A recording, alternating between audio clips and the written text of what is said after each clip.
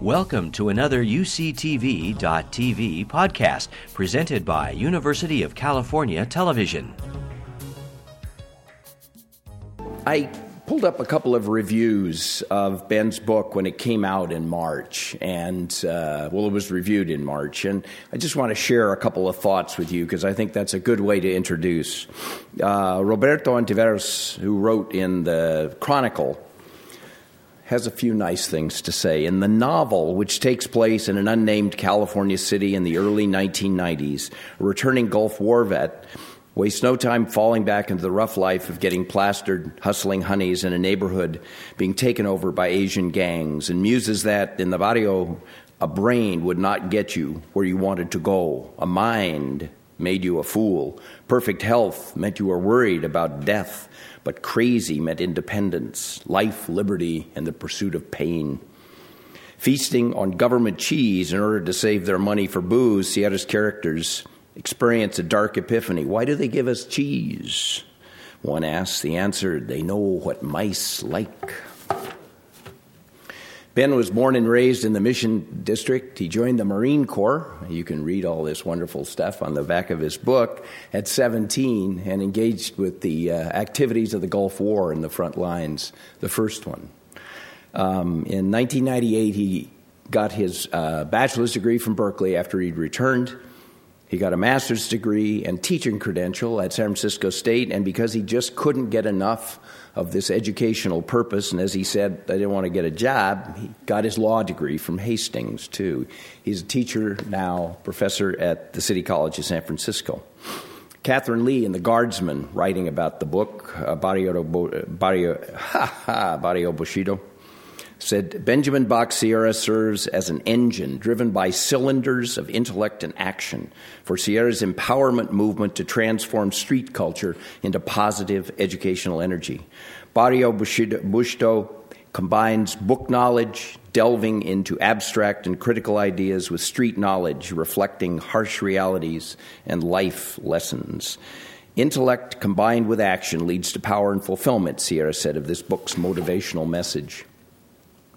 Barrio Bushido transforms the urban Latin homeboy experience into a new intellectual, educational, literary, and artistic empowerment movement, his blog says. Sierra believes the book is capable of inspiring a life of the mind. His characters have philosophical and intelligent conversations. Even though they may speak in street language, their discussions are complex and existential, he said.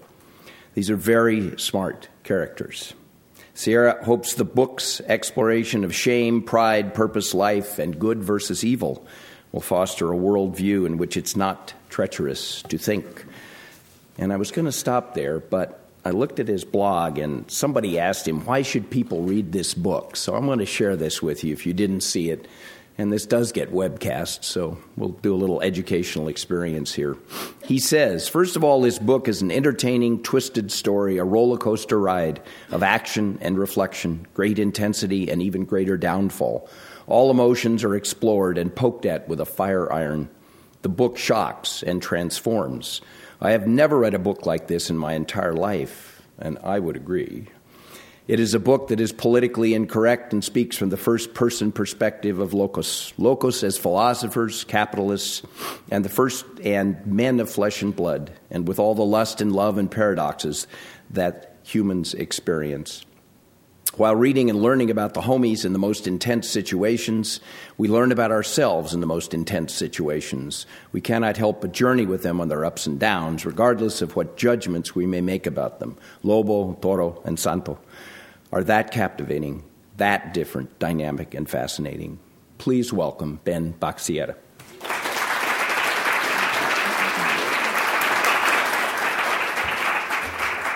Good evening, and thank you. Thank you so much, Beverly. Thank you, Story Hour, for inviting me. Thank you, UC Berkeley, and especially thank you, the audience, for coming here and taking part in what I believe is a new genre of literature. Okay? But before I get to this literature, I'm sure some of you would like to know about the human being behind it. My name is Benjamin Bach Sierra. As Dave said, I was born and raised in the Mission District of San Francisco. I am a jungle boy, lice-headed, walking around the streets, not even understanding how to eat with a fork. For some reason, I thought it would be better for me to be a gang member than to be a noble savage. So I chose that as my destiny. At 17 years old, though, I knew what that destiny would lead me to. And so I thought of a way to leave without being a coward. I ran away to the Marine Corps because it was a macho thing to do. And I wouldn't have to go to prison and prove myself. So I remember, as a young man in the Marines, I used to hope that maybe we could go to war so I could have war stories like the homeboys have war stories. And that came true for me, to my regret to a certain extent as well. Once I completed my 4 years of active duty, I entered into school. And I'll tell you, the only reason that I started going to school, because I had basically dropped out by about the 7th grade, was because they gave me a GI Bill, which at that time was about $338 a month. But I thought it was a lot of money. I was used to being poor. I kept going to school.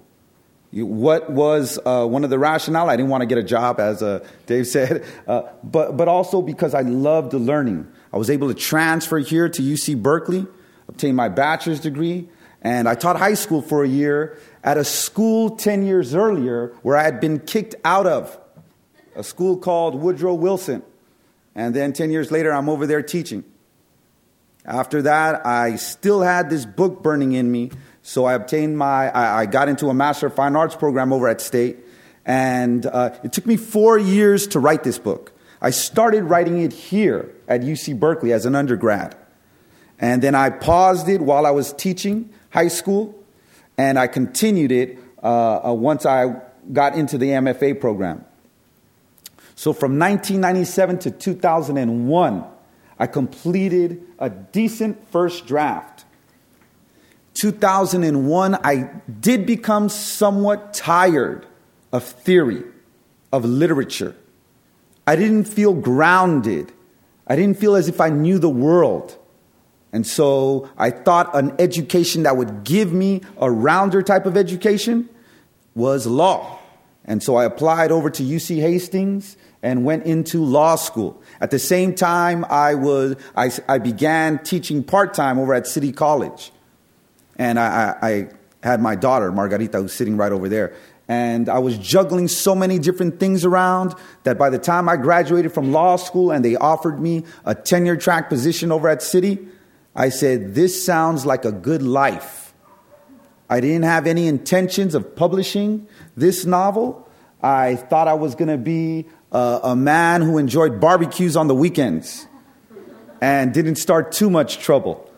But in 2008, my brother, my soul brother, he was my father really, because our father had died when I was a young boy. And my brother passed away. And I felt I needed to do something in his honor. And so I sought publication for this book. I did get a New York agent, but an old professor of mine here at Berkeley was very interested in the book. And he gave me a lot of freedom to keep a lot of the themes in the book, and also even have some part in the cover, the cover itself. You know, this is by an artist, Andrea Young, and she created this. But you know, we toured the Mission together in my lowrider, and she got these ideas from that. And so I was very happy to go with El Leon Literary Arts. Now, why is it that I wrote this book? I wrote it to find out about myself, to discover the mysteries embedded in me, and also to give myself some type of guide, some type of direction. And I do believe I fulfilled that by writing this. The process of writing it was therapy for me, for so many different things. But what is this now? After all the revision and the editing, I've come to discover that what I've done is I have synthesized many different types of literature and inventions, imaginations, to create what I believe is a new genre, and that is not urban fiction, but homeboy, homegirl, urban literature. Many times, urban fiction is portrayed as senseless, ultra-violent. With this book, I both confirm and smash those stereotypes. Now, before I begin reading of the book and talking about it, I'd like to invite the audience for any questions that you have. Any questions that you have of me, of my process of writing this.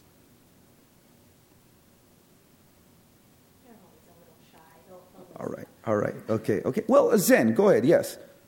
In writing this book, it sounds like this was very much a spiritual pursuit. And I was wondering, what was the largest question that you sought to answer? And did you answer it? Okay. As far as spirit, there is a lot of spirituality in this book. Deal with the metaphysical, theology as well. And what is the purpose of spirit? What is the purpose of God? Tonight, I will be reading an excerpt from a chapter entitled Prayer. And I think perhaps we can come to a conclusion together about, whether I reached any type of conclusion regarding spirit, after I read from that chapter. Okay? Any other questions? Yes, sir. Were you a writing minor here when you were at Berkeley? I was a literature major. I was an English literature major, but I really wanted to write. So I took all of the creative writing courses. I studied under Maxine Hong Kingston and Tom Farber. And so I took all the courses I could in writing, in creative writing. I actually, one semester, with my independent study courses, I was able to just full-time writing. But I do believe literature was a gigantic component to my writing as well. Because I fed off of those authors. Their style and their rhythms are embedded in this book. So in that way, it goes beyond just a simple street story. Okay. All right. Yes, Jose. I was wondering, the notion of writing a new genre, is that something that you set out to do, that you discovered during the process, or was it after the fact that you said? That you came to that conclusion? Wasn't it after? Do you understand what I'm saying? Yeah, I do. And so note, one of the writers that influenced me while I was spending time in juvenile hall as a little kid was Donald Goines. He's an African-American author of the 1970s, but not viewed as literature. Now, interestingly enough, the French have started viewing his work as literary, having some literary merit. But he dealt with very gritty urban themes. And so I think I got a lot of ideas from Goines, but also my own experiences and imagination. It wasn't really until after, and I read the book myself as an objective reader, not as a writer, but as a reader, that I started to realize, I've never read a book like this. What kind of book is this? And that's when I started to understand that I do believe this is a new genre of literature. And why do I say this is a new genre of literature? Many Latinos have written, of course. Many homeboys and homegirls have written books. But what I see many times is memoir or autobiography in those books. This book is not attempting to be memoir. If anything, it is mythology. It is mythology. And so note here that the literary value of this book is that I have created a mythology for street homeboys and homegirls. Now, and why is this so important, I believe? Literature is so important because I believe at its essence, what it does is it spurs imagination. And if you do not have a literature, I think people are grounded in this reality. And this reality is only a partial reality. Mythology gives us so much. And that's what this book, I hope, is doing. Okay. Now, I want to talk a little bit about the title of the book before I segue into the readings themselves. All right. The title is Barrio Bushido. Now, barrio. What is barrio? What is a barrio or a barrio for those of you who are from the neighborhood? We say with the V. What is it? Okay, yeah, it's a neighborhood, right? It's the barrio for the gente, right? Okay, and so it's the neighborhood or the streets, right? Bushido. What is Bushido? Anyone? Bushido is the code of the samurai, the code of honor of the samurai. And so note what I have done here. I have combined, this book is written in English, okay? But what I've done is I've combined Spanish and Japanese to portray a story about American-born Latinos. This is the code of the streets. And note here, this code is not a written code. There really is no, history of Bushido in the barrio, a formal history of that. For example, in the samurai, they have centuries of history, writings about what it means for something to be Bushido, right? Nevertheless, I argue in this book that there is a code. Part of that code is craziness. Craziness. A big part of Barrio Bushido is the logic and the power of crazy. And I'm going to discuss that a bit in one of my other readings tonight. Okay? Now I'd like to talk about what I am going to read. I'm going to start with a section called prayer.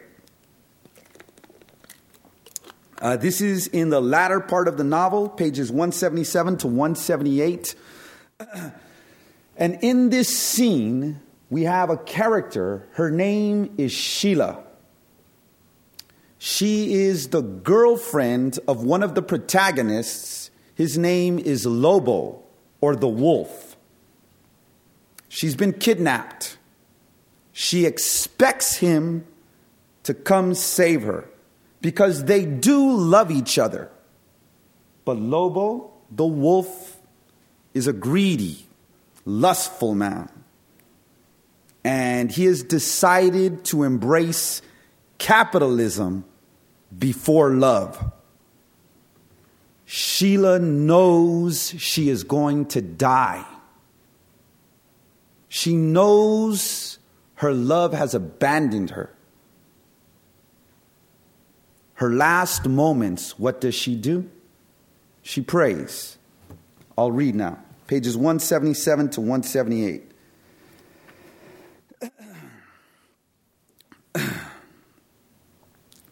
Because there was nothing else left, Sheila prayed. Even though God had never answered her before, she knew praying could not hurt her. Afterwards, she started praying to Lobo because he was a living, concrete being. She thought that maybe he could actually hear her if she prayed hard enough. But he was no God, and even love had its limits. She realized the only person she had ever known and would ever know in her life was she herself. And then it sledge-hammered her with a shocking simplicity. She should and would pray to herself with a faith in her own power and strength. Sheila, as her own God, squeezed her eyes shut. She did not want blackness, but the redness and stars that come when one concentrates on the internal darkness. For some reason, she thought that in the purple and blue darkness, she could find a link to another world, somewhere buried inside of her. She clenched her fists, pleading to herself, I pray to me. Frightened, she stopped. But as time was not stopping, she knew she had to continue. Sheila, I pray to me. Whoever you are, here is my prayer. I'm not locked up, but I'm free. I own the air. She calmed and remained in nothingness for a couple of minutes. Sheila, with your might, command that man. You know the times you spent together, the joy you shared. You know the times and your power. You are the one. Tell him what you want him to do. Inside of herself, she had control. By going inside, she had entered Lobo's spirit. With this great power, she found elation and a peace. Perhaps she should command him to save her. Her selfishness haunted her. Then she decided, be free. Whatever you do, Mr. Lobo, do it because you love me. Because you love me. You love me. Lobo, you love me.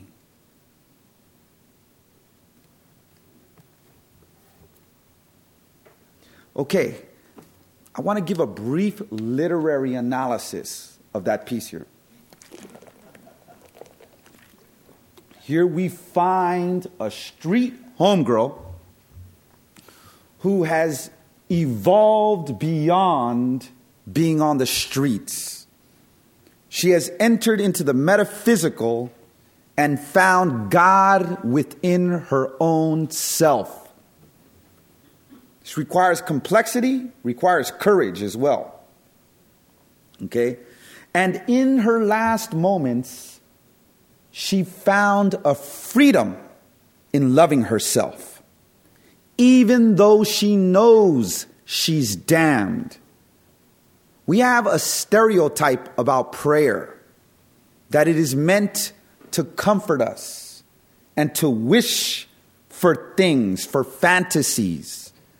In this piece, we see that prayer is not used to wish for fantasy. Prayer is used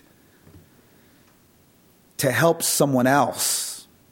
And in her last moments, before she is killed, you would find out later in the novel, she realizes that prayer helps her accept death.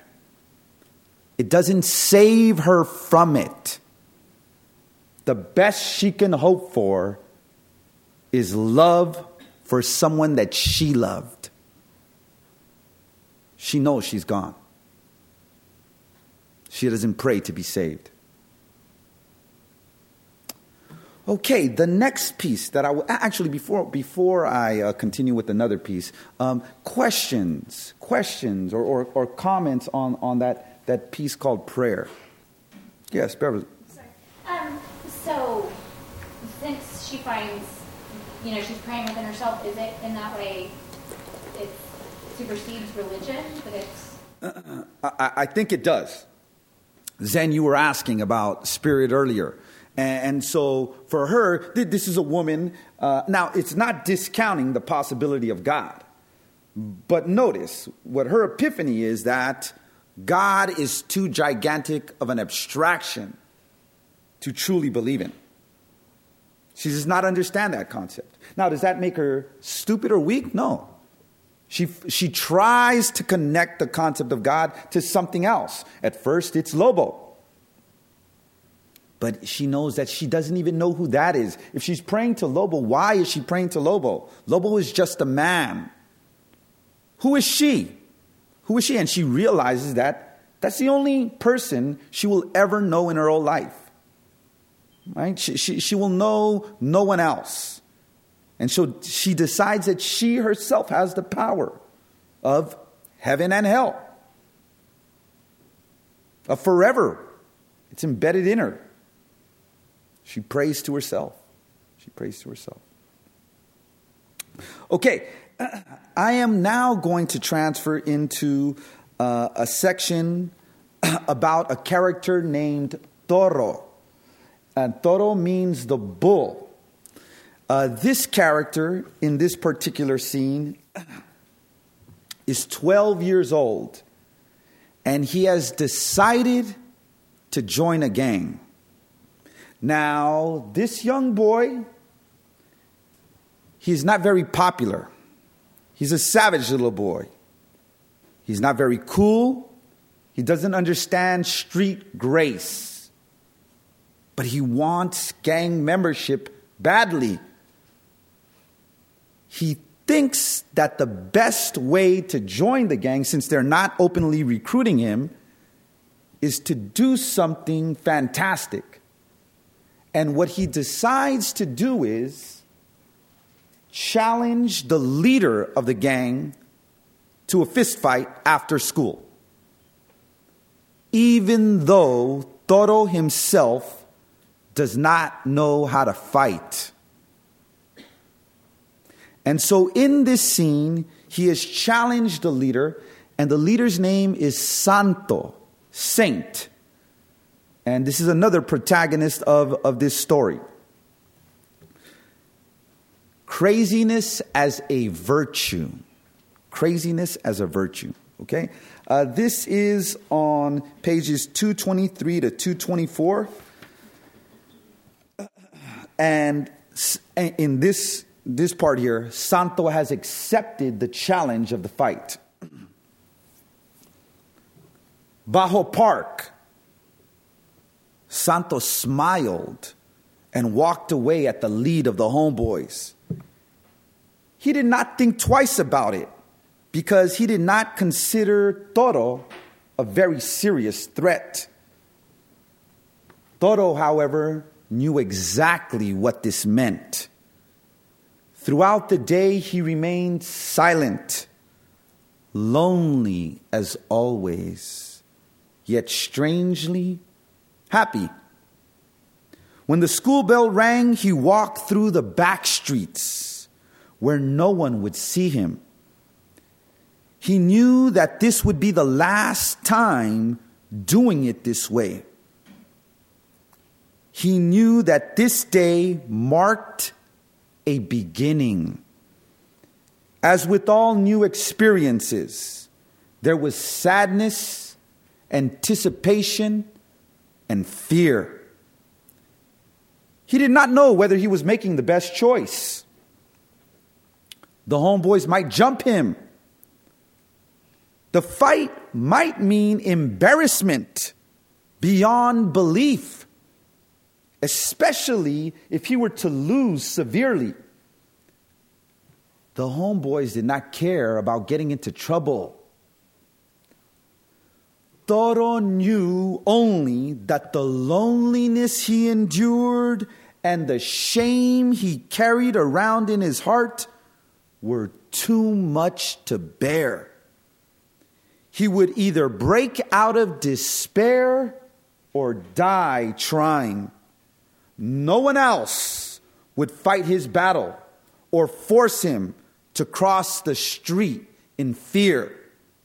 No one would snatch honor's imagination away from him, for he saw himself as not so cool and not so quick with slick words and fine rhymes, but he saw himself accepted, and he imagined the noblest of words from other vatos locos mouths. Toro, he's crazy, a down homeboy. And crazy was the best compliment he could ever hope for.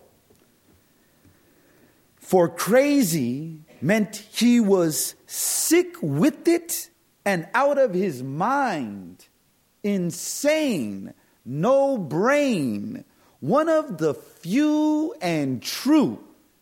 He knew that in the barrio, a brain would not get you where you wanted to go.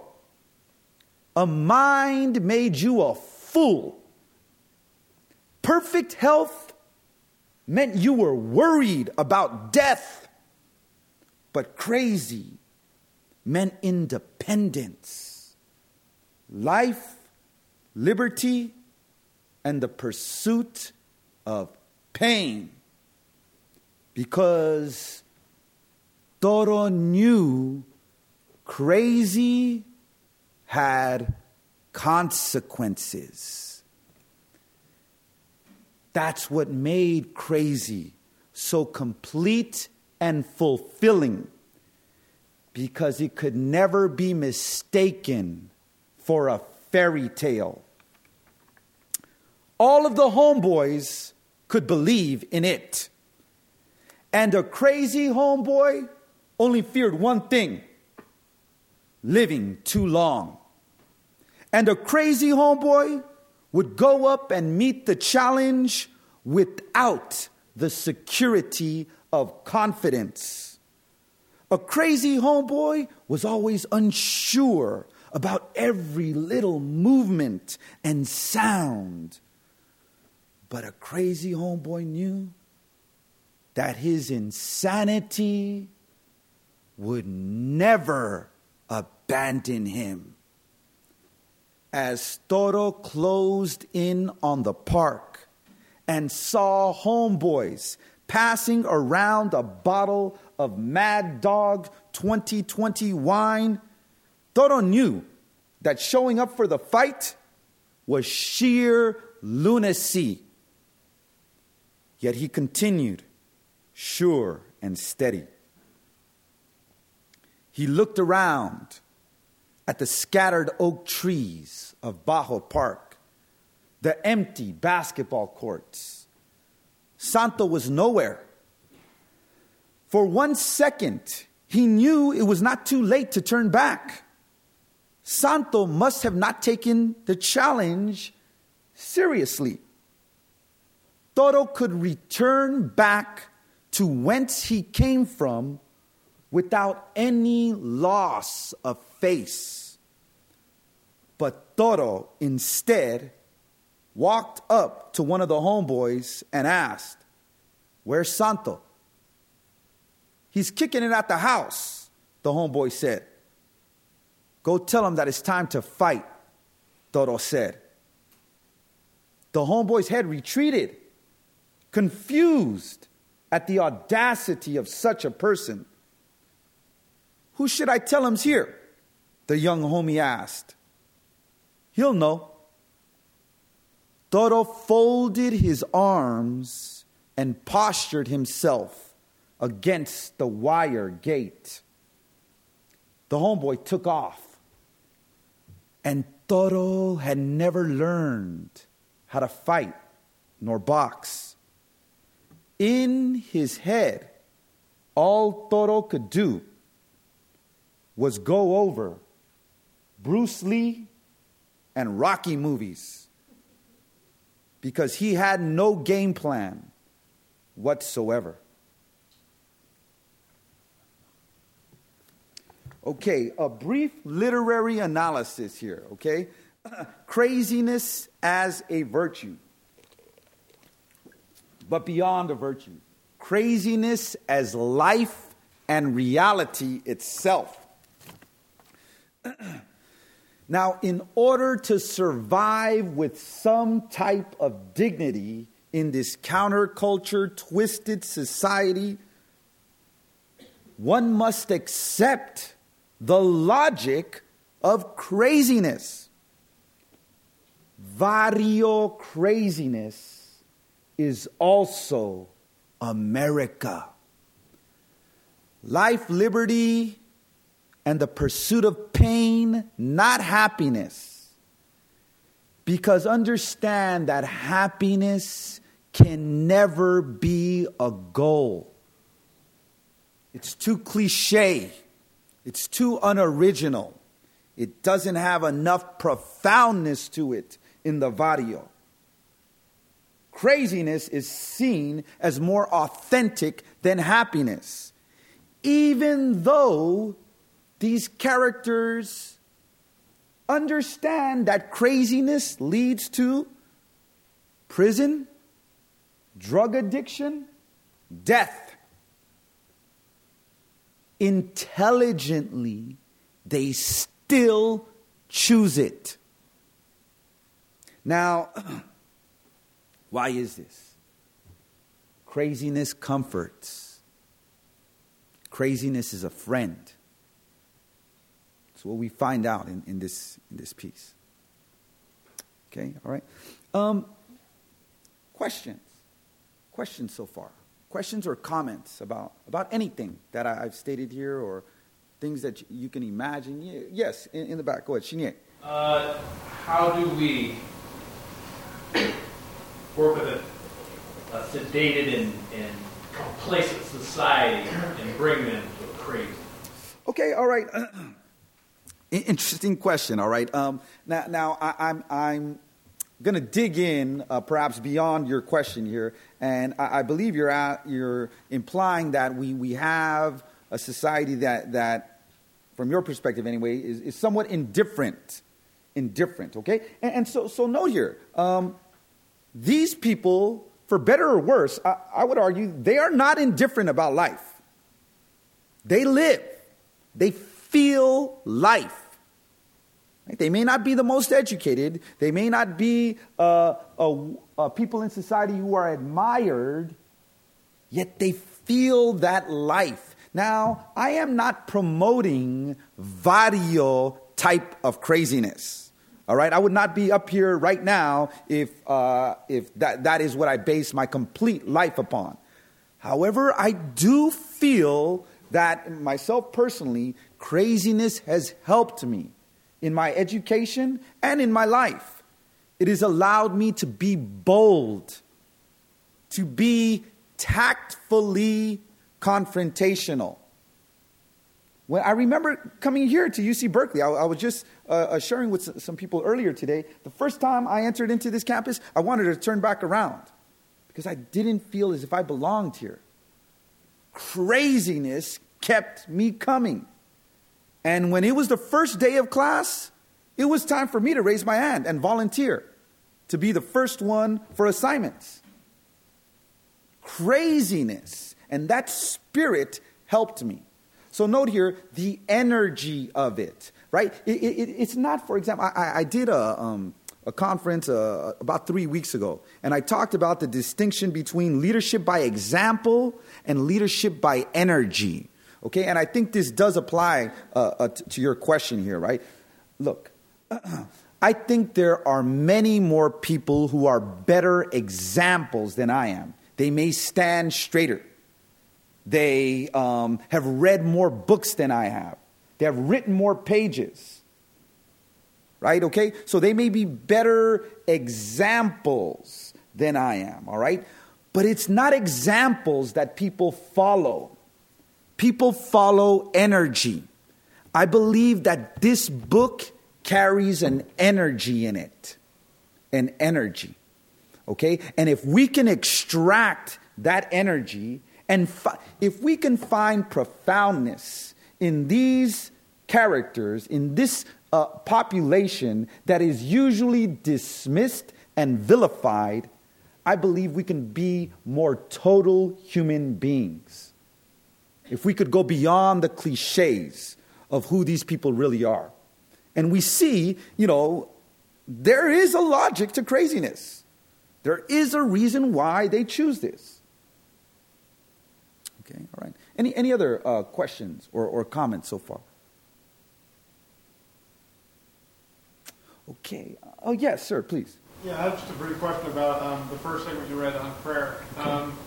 When Sheila actually starts to pray, you said that she had nothing left. Do you think that there's that sort of experience of having nothing left, or having nothing in terms of what sort of allowed you to turn into the self, or is it unrelated to that? My own experiences with the concept of intense prayer, I think so. And I remember praying during the war, and getting bombed.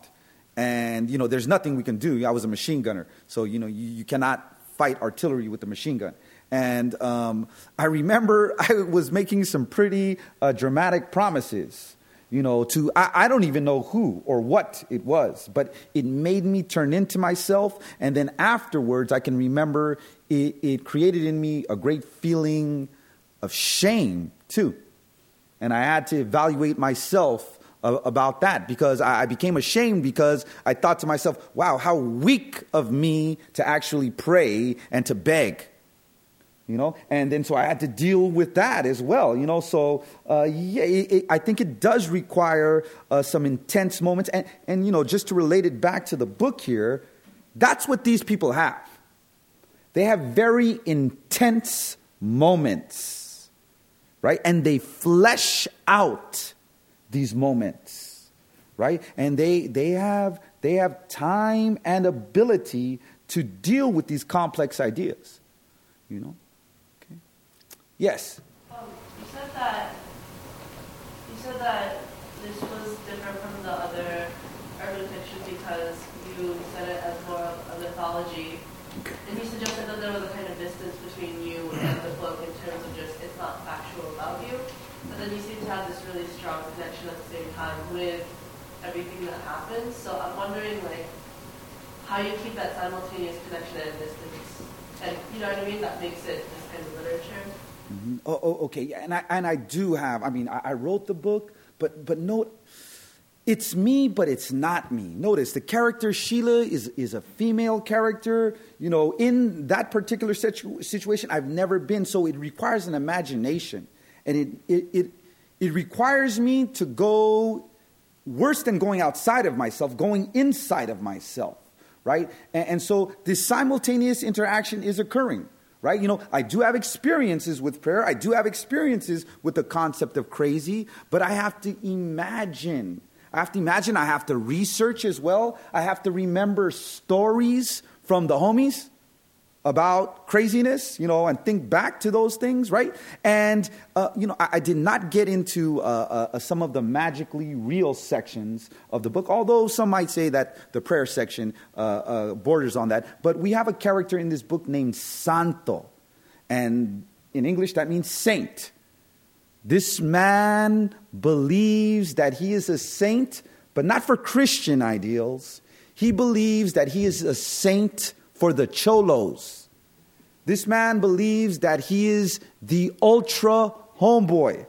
And every action in his life, it revolves around that identity. And that causes him a great amount of stress and paranoia, and also gives him, in the book anyway, some supernatural powers. At the end of the book, he is performing miracles. And he has also taken part in his own form of Bushido. And this form of Bushido that he has created right? One of the tenets of Bushido, and I think we make perhaps a little too much of this, but is seppuku.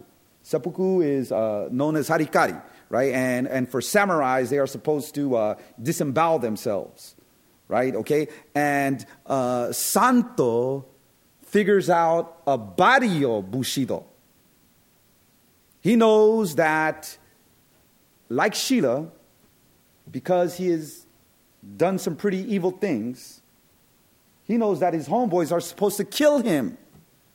But he doesn't want his best friends to live with the guilt of killing him.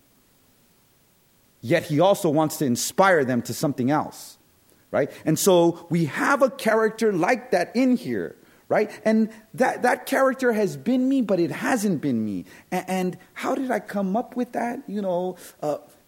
I would argue that a big part of how I came up with that is through reading literature and reading mythology, having studied the Bible, for example. And, that is why I'm saying this is a new genre of literature. Because what we have here is we have mythology. We have mythology mixed with reality. And those two are powerful. Is a powerful combination because people can feel that it's real, but also feel that it's stretching their concept of the real, stretching their imaginations. All right. Now, I want to say a couple of things about this literature. One is that this is a book that I believe has found its time. One, I got it published. So, all right, it's great that it's published. It's out there, and some instructors have been teaching it now for the past couple of semesters since it's been released. I would argue that we need to have this book taught much more. I've had high school instructors who have been teaching it now. Recently, I've been invited to go to the University of North Dakota and take part in the Red River Valley writing project to explain to them how urban fiction can be used in a K-12 setting. All right? So now that's great that they're interested in this, and, you all are interested in this as well because, you're here. But I find that there is a disconnect to finding that this can be literature. Now, I'm going to tell you something about the pieces that I read right now. The pieces that I read right now are very intense pieces, but they are from the third-person perspective, okay, from an omniscient narrator perspective. Many portions of this book are in a first-person perspective.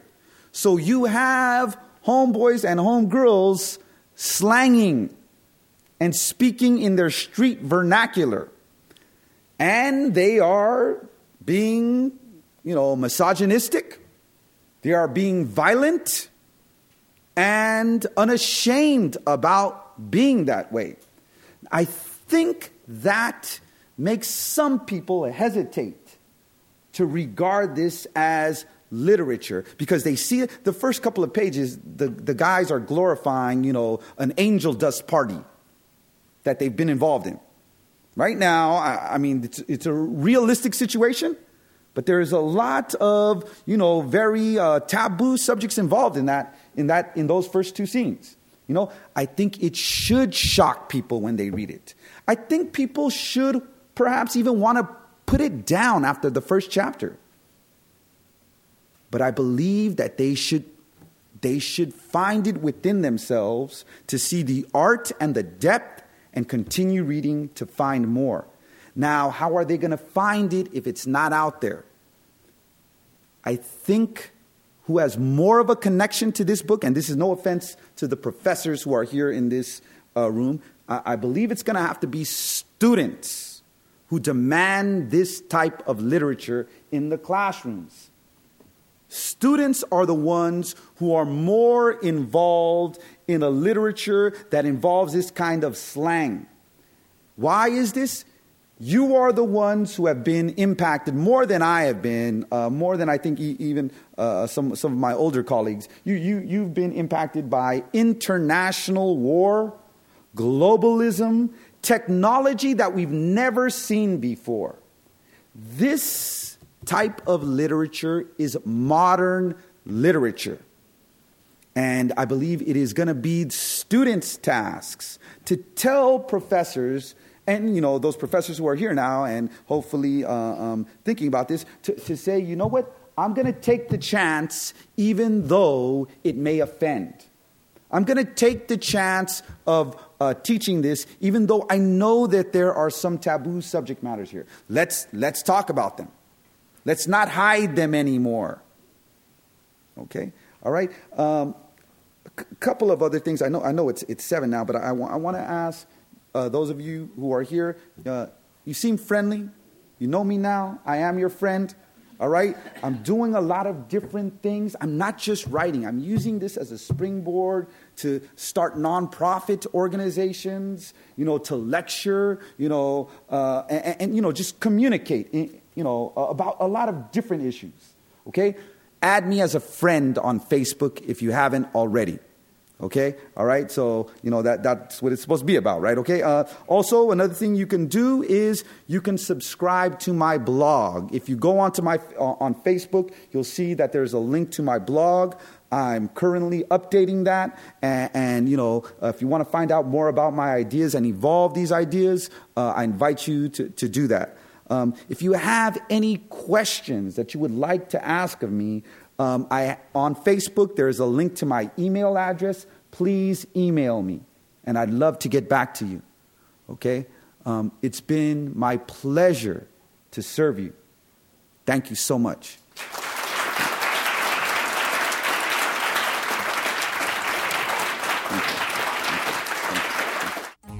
You've been listening to a podcast by University of California Television. For more information about this program or UCTV, visit us online at uctv.tv.